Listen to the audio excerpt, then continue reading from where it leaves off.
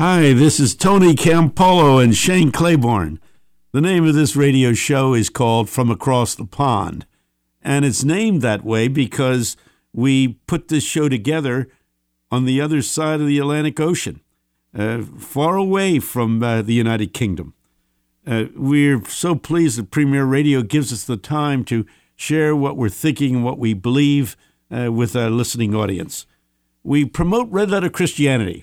I don't know whether you're keeping up with this movement called Red Letter Christianity, but a lot of us are kind of sad as to what has happened to white evangelicals here in the United States. You on the other side of the pond are probably aware that white evangelicals have overwhelmingly allied themselves with Donald Trump. And many of us are saying, wait a minute, how could you ally yourself with Donald Trump, who is so opposed to immigrants and refugees coming into the country? Don't you believe in the Jesus who says to welcome the alien, welcome the refugee, welcome the stranger, and whatever you do to the least of them, you do to me? How do you evangelicals, you white evangelicals, fall in love with Donald Trump, who basically has a lifestyle of affluence that is a contradiction to everything that Jesus was about, and his willingness to go to war, that scares us in light of a Jesus who said, blessed are the peacemakers. In short, Red Letter Christians are those who take the words of Jesus seriously. Here in the United States, we have a lot of old Bibles that have the words of Jesus highlighted in red. And what we're saying to you around the world who listen to this show, go to your Bible, look at the words of Jesus, see what he teaches. And then it says this in Philippians, the 2nd chapter, let this mind be in you, which was also in Christ Jesus. If you're going to think like Jesus, you got to read about Jesus, and you can read about Jesus by going to the Gospels in the New Testament and picking out the words of Jesus as they are in the United States, often highlighted with red letters. That's where we get our name. You can learn about the movement by going to our website, redletterchristians.org. We broadcast this show from a studio at Cabrini University, which is just across the road from Eastern University. These are two Christian universities. Cabrini is Roman Catholic, and Eastern is Baptist. But we get along quite well, especially since Vatican II, where the hostilities between Catholics and Protestants have been broken down. I'm serving a little church in South Philadelphia right now, and back when the hostilities were great, like during the 1930s, intense hostilities between the nuns from St. Rita's Church, which is now one of our friendly churches in South Philadelphia. St. John's and St. Rita's gets along quite well. But the nuns would come over, and as the children were going into Sunday school, they would be yelling, you can't go in there or you're going to go to hell. I mean, it's yelling at kids like this. That day is over. We are now friends, and we see ourselves as fellow believers in Jesus Christ. Shane Claiborne is the guy who does this show along with me, and sometimes he takes the lead. I took the lead today.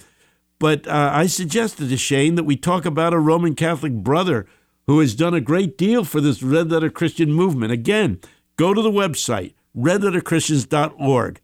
But we wouldn't be in existence if it wasn't for a Roman Catholic man, a Franciscan priest by the name of Richard Rohr. Shane, how did you get to know Richard Rohr, and how has he impacted your life? Well, I've gotten to know Richard over a lot of years. I can remember, being really drawn to the Catholic Church and taking, I took a temporary vow of celibacy, and I was in the middle of all that discernment and thinking where, what I wanted to spend my life doing. And I encountered Richard, and we started, speaking at events together and doing things. But he's been a really, really great friend. And if you don't know Richard Rohr, he's a Franciscan, which I've always been really drawn to. St. Francis of Assisi and Clare. They had this beautiful vision that was sparked by their encounter with folks that were outcast and marginalized, especially poor folks and folks with leprosy. And so they started this, Francis of Assisi heard this whisper from God, repair my church, which is in ruins. and he literally like went and started repairing this old abandoned cathedral, San Damiano. So I love that. Have you ever been to San Damiano? I have been there. Yeah, and you see, it was an amazing experience. Yeah. If you go to the city of Assisi in Italy, one of the highlights is to visit this little ramshackle chapel, and yet there is a spirit of Christ radiating through the place.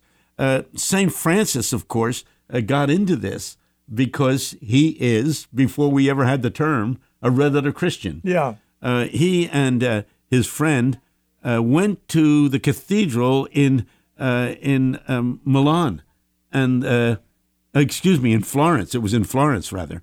Went to the cathedral in Florence to hear the Mass one morning. And as they walked in, St. Francis said to his friend, when they read the Gospels, whatever Jesus tells us to do, let us promise to do it. So the two of them go in and they sit down, and the priest gets up and he starts reading from the Gospels. And he reads where Jesus says, if you're going to be my disciples, this is what you should do. You should go out 2 by 2. You should take with you nothing, no money, no food. You're simply to go without anything in your hands. You're not to take a second change of clothes. You're not to care about what's going to happen to you.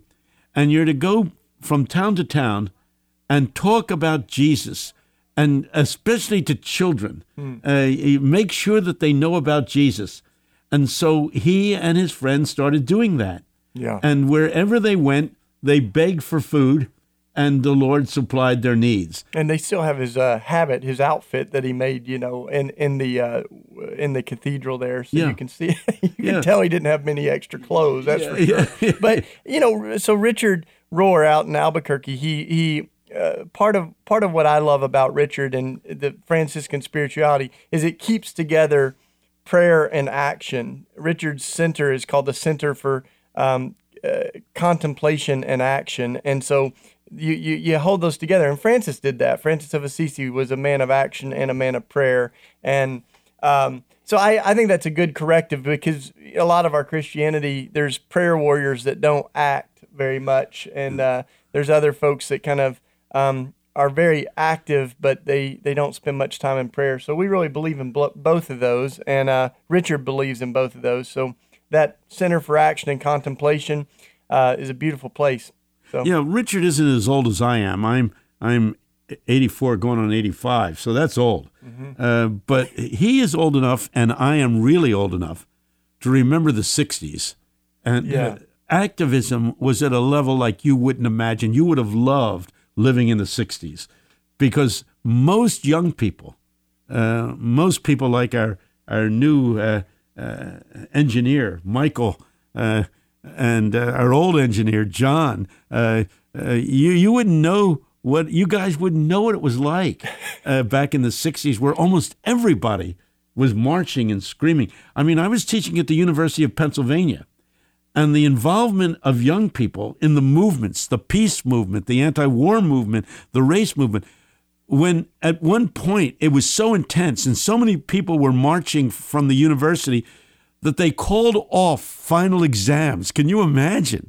The university said there's no point in us holding final exams because nobody's going to show up. Everybody's out marching for justice. I mean, can you imagine that kind of intensity on university campuses? Now they're kind of boring places compared to what they were back there and then. I'd walk into class when I was teaching at Penn and say hi, and they would fight with me for 20 minutes over the moral implications of the statement and was I committed to the justice movements of our time. But Richard Rohr was alive at that time, and I was alive at that time, and we saw these activists. And people say, what happened? What happened to those movements? We need them now more than ever. What happened to that activism that challenged the injustices of society? We don't see it in the world today, and Richard Rohr has the answer. Now, to be fair, though, we've had some of the biggest marches in our country's history in the last 3 years. The Women's March, the March for Our Lives, Parkland students. So, I stand corrected. I stand corrected. I'll tell you what the problem is. And you don't use Twitter. No, I'll tell you what the problem is. The problem is that the press doesn't give it the attention that it deserves.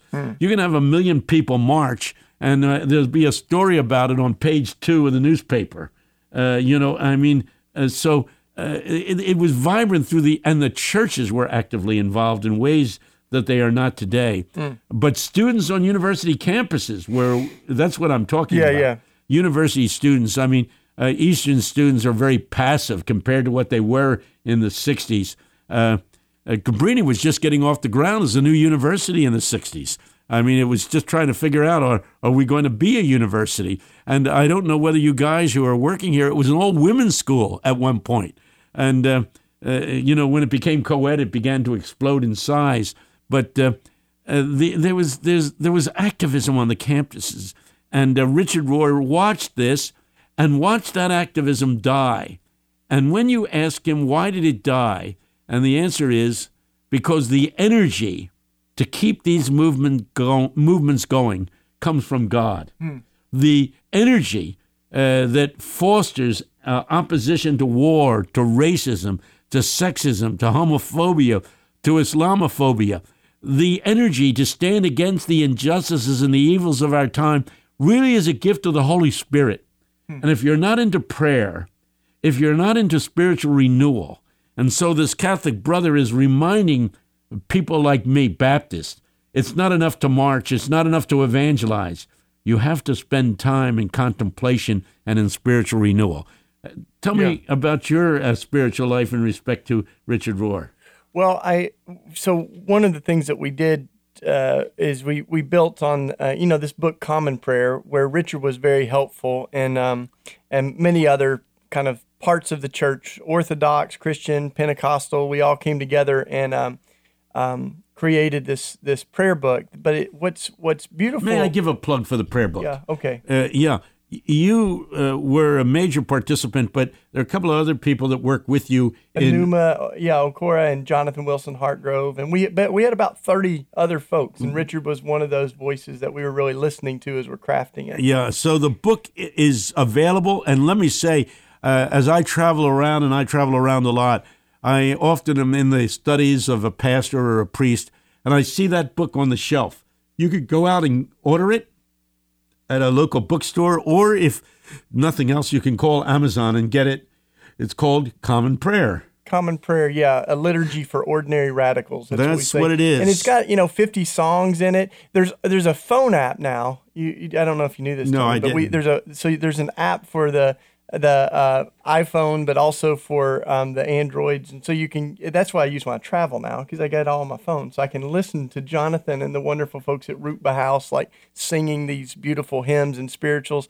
But that, like all through the book, it also connects Christian practices, or we call them holy habits. Like things that we want to do actively to live out our faith. So it's a prayer and action book.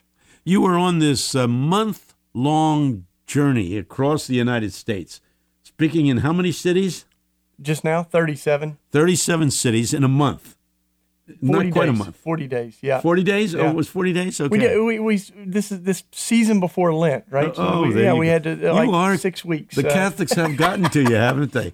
The Lent thing. Well, we were melting guns down, so it's a great way to get ready for Easter. I don't know whether the news of this reached across the pond to you folks in the United Kingdom, but Shane and his wife went across the country, meeting people along the way to join them in opposition to gun violence.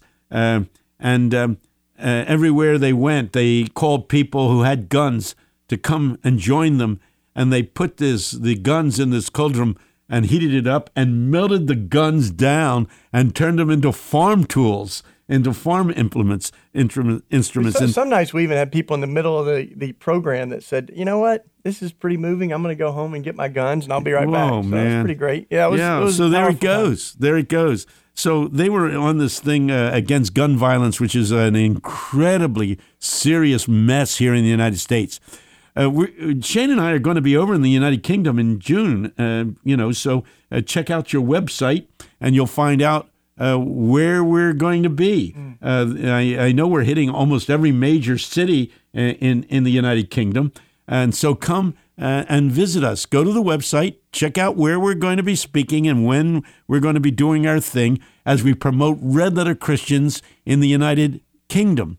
Yeah, and one of the things that we'll be doing is taking confiscated knives from the streets of the UK and creating art out of them. So it'll be powerful. It's interesting. We got to deal with the whole question of men and women's hearts, not just the weapons, but you got to change people's hearts because they don't have as many guns over in the United Kingdom. But they still go around killing people, but they do it with knives rather than guns over there. So we're going to be melting down. Yeah, we're going to be melting down knives wherever we go. So join us over there as we spread the red letter Christian, and tell us about the guy who's leading the whole march over there.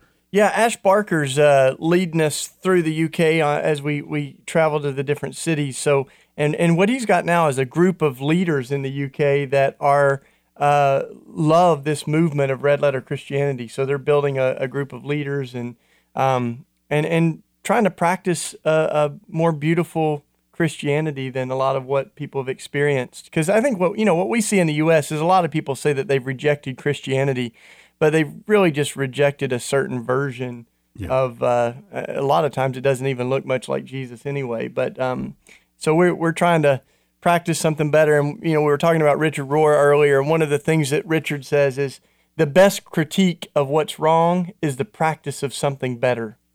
It's a good line. So if we see a Christianity that's kind of lost its way, then we try to practice a better version of it. We're going to take a short minute while Shane tells you out there who we are and what we're doing on this show. Yeah, so this is Shane Claiborne and Tony Campolo. Thanks for joining us. We're on every week at this time, and the name of the show is Across the Pond. We spend a lot of time talking about Jesus and justice in the world, and seeing our faith not just as a ticket into heaven and a license to ignore the world we live in, but that our faith actually causes us to care about the world we live in, to care about injustice and poverty and racism and violence. And so the kingdom of God that Jesus talked about wasn't just something we go up to when we die, but something we're to bring on earth while we live. So if this is interesting to you, you can also find a lot of great resources on our website, redletterchristians.org. And one of my favorite parts is you can go to this, there's a little click you do on people, and you can see dozens and dozens of other writers and speakers and leaders that are living out a beautiful version of Christianity. And Shane and I have a book called The Red Letter Revolution. You can go to the website, find out about that book, and order that book, but it kind of communicates what we're trying to do on this radio show. We're talking about Richard Rohr, a very, very prominent speaker on the circuit. He wrote a book just recently. I just read it and studied it in depth, The Universal Christ. And his point is that a lot of people think that until Jesus was born, Christ didn't exist, and, they think that Christ is the last name of Jesus, Yeah. It's not. Before Jesus was ever born, yea, before the foundation of the earth, Christ was. Christ is the second member of the Trinity. It is Father, Son, and Holy Ghost, and the name of the second member of the Trinity is Christ. Richard Rohr says, Christ is in everything and in everyone. And when you are spiritual, when you've really gotten into contemplation, when your prayer life is rich, as evidently his is, because I've been around him, and you feel the presence of Christ when you're near him, you feel the presence of Christ in other people. You want to embrace and love other people. You want to reach out to those who are poor and oppressed because you sense that Christ is in them and is suffering in them and through them. And so your whole attitude towards other people changes. He carries it even to the natural environment. He feels Christ in the physical universe. He feels Christ in trees and in animals. He feels a spiritual presence in everything. A lot of people will accuse him of being, quote, a New Age person. There's a big difference between New Age people and Richard Rohr. Richard Rohr says that Christ is sacramentally present through these elements and through other people. That's a good line. There's a big difference between saying nature is God, nature is Christ, and saying Christ communicates himself through nature, through other people. You encounter Christ through them. And Christ is always more than and beyond what you encounter in other people and in other things. I'll give you just an example of that Richard and I have talked about together. Is when we, in Philadelphia, our city started to pass a lot of really terrible laws that discriminated against the homeless. And one of those was a feeding ordinance that you couldn't share food with homeless people in the parks and stuff. So we ended up challenging all those laws. We went to jail and everything else. But one of the most powerful moments was when he says that so casually. We went to jail and everything else. Yeah, go just got 5 minutes left. So, but we, as we were testifying, Tony, one of our Catholic brothers, he's a theologian, and he argued powerfully that when we feed the homeless, we don't believe we're just feeding some pitiful poor person. We believe it's sacramental. We believe we're feeding Jesus. Yes. And to say that we cannot feed the homeless is to say that we cannot feed Christ. And it actually went all the way to a federal court because we were arguing it was a violation of our religious freedom. Oh, wow. And we won. But, that's when you think of like welcoming immigrants, because there's a lot of people in our country that talk about religious freedom, but they don't think about it sacramentally like this. Like when we welcome immigrants, we believe we're welcoming Jesus. Yeah. And it is a violation of our religious freedom to say that you can't offer hospitality to someone in crisis or an asylum seeker. And so I think we got some great challenges. It's a different way of thinking of the world, too. If we think, as we welcome someone, we are welcoming Jesus, that we might be entertaining angels unawares, as the scripture says. So this is holy work. And caring for our brothers and sisters is one of the most beautiful ways we see God, is that one scripture says, who has seen God? But if we love one another, God is among us. Yeah, in 1 John, you just quoted St. John, 1 John, the epistle in the New Testament. May I point out that John says this, which picks up what you just said. If you can't love your neighbor who you can see, then how can you love a God you cannot see? Whoa, that's a good question. That there is no other way of connecting with Jesus except by connecting with those who come to us sacramentally, to use Catholic terminology, mystically in people who are in need. And that's crucial to what our movement is about. The Red Letter Christians movement takes Jesus seriously. We may not all agree on the transubstantiation of the Eucharist or, the bread and wine, but we can agree on the sacramental nature of humanity, that anytime we care for another person, we're caring for Christ. Amen. Amen. And please note that that's what Jesus says in the 25th chapter of Matthew. As a matter of fact, if you go to our website, redletterchristians.org, there's a place where you can sign on and identify yourself as a Red Letter Christian, and as part of that, you sign a pledge that you're going to take Matthew 25, the last few verses of that chapter, seriously, where Jesus says, I was hungry, did you feed me? Naked, did you clothe me? Sick, did you care for me? I was in prison, did you visit me? For inasmuch as ye do it unto the least of these, you're doing it to me. And we take that literally, we take that powerfully. We really say to be a Red Letter Christian is to, in fact, reach out to the poor and the needy in the name of Jesus and to sense Jesus there. Richard Rohr says that Christ always was. 2,000 years ago, the Christ that was eternal and before the creation of the world, and yea, the creator of the world, became a human being, incarnated himself in a man named Jesus of Nazareth. Now Christ wants to be alive in the world again. He wants to invade each of you, our listeners. He wants to invade Shane and me. He wants to be alive in us. And if Christ is alive in us, we become the body of Christ, which is what the church teaches. We are the body of Christ. You say it's not the same thing as Jesus. Oh, yes, it is. Read the 8th chapter of Romans where it says, and the same Spirit that was in Christ Jesus and raised him from the dead, that same Spirit shall be in your mortal bodies.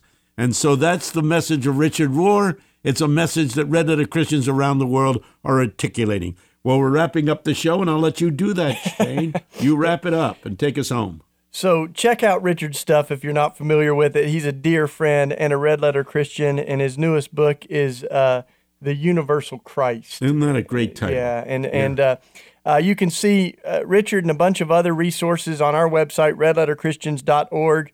More than anything, keep leaning into Jesus, and everyone you meet, be ready to encounter the universal Christ. The universal Christ. Dorothy Day, she said, the only true atheist is the one who cannot see Jesus in their neighbor. Yeah. So look closely and be ready for the mystical, transcendent God to encounter you as you live. Christ was incarnated in the universe before he was incarnated in Jesus, and now he's incarnated in us. And on that note, go to the website, redletterchristians.org. Blessings on you. Keep the faith.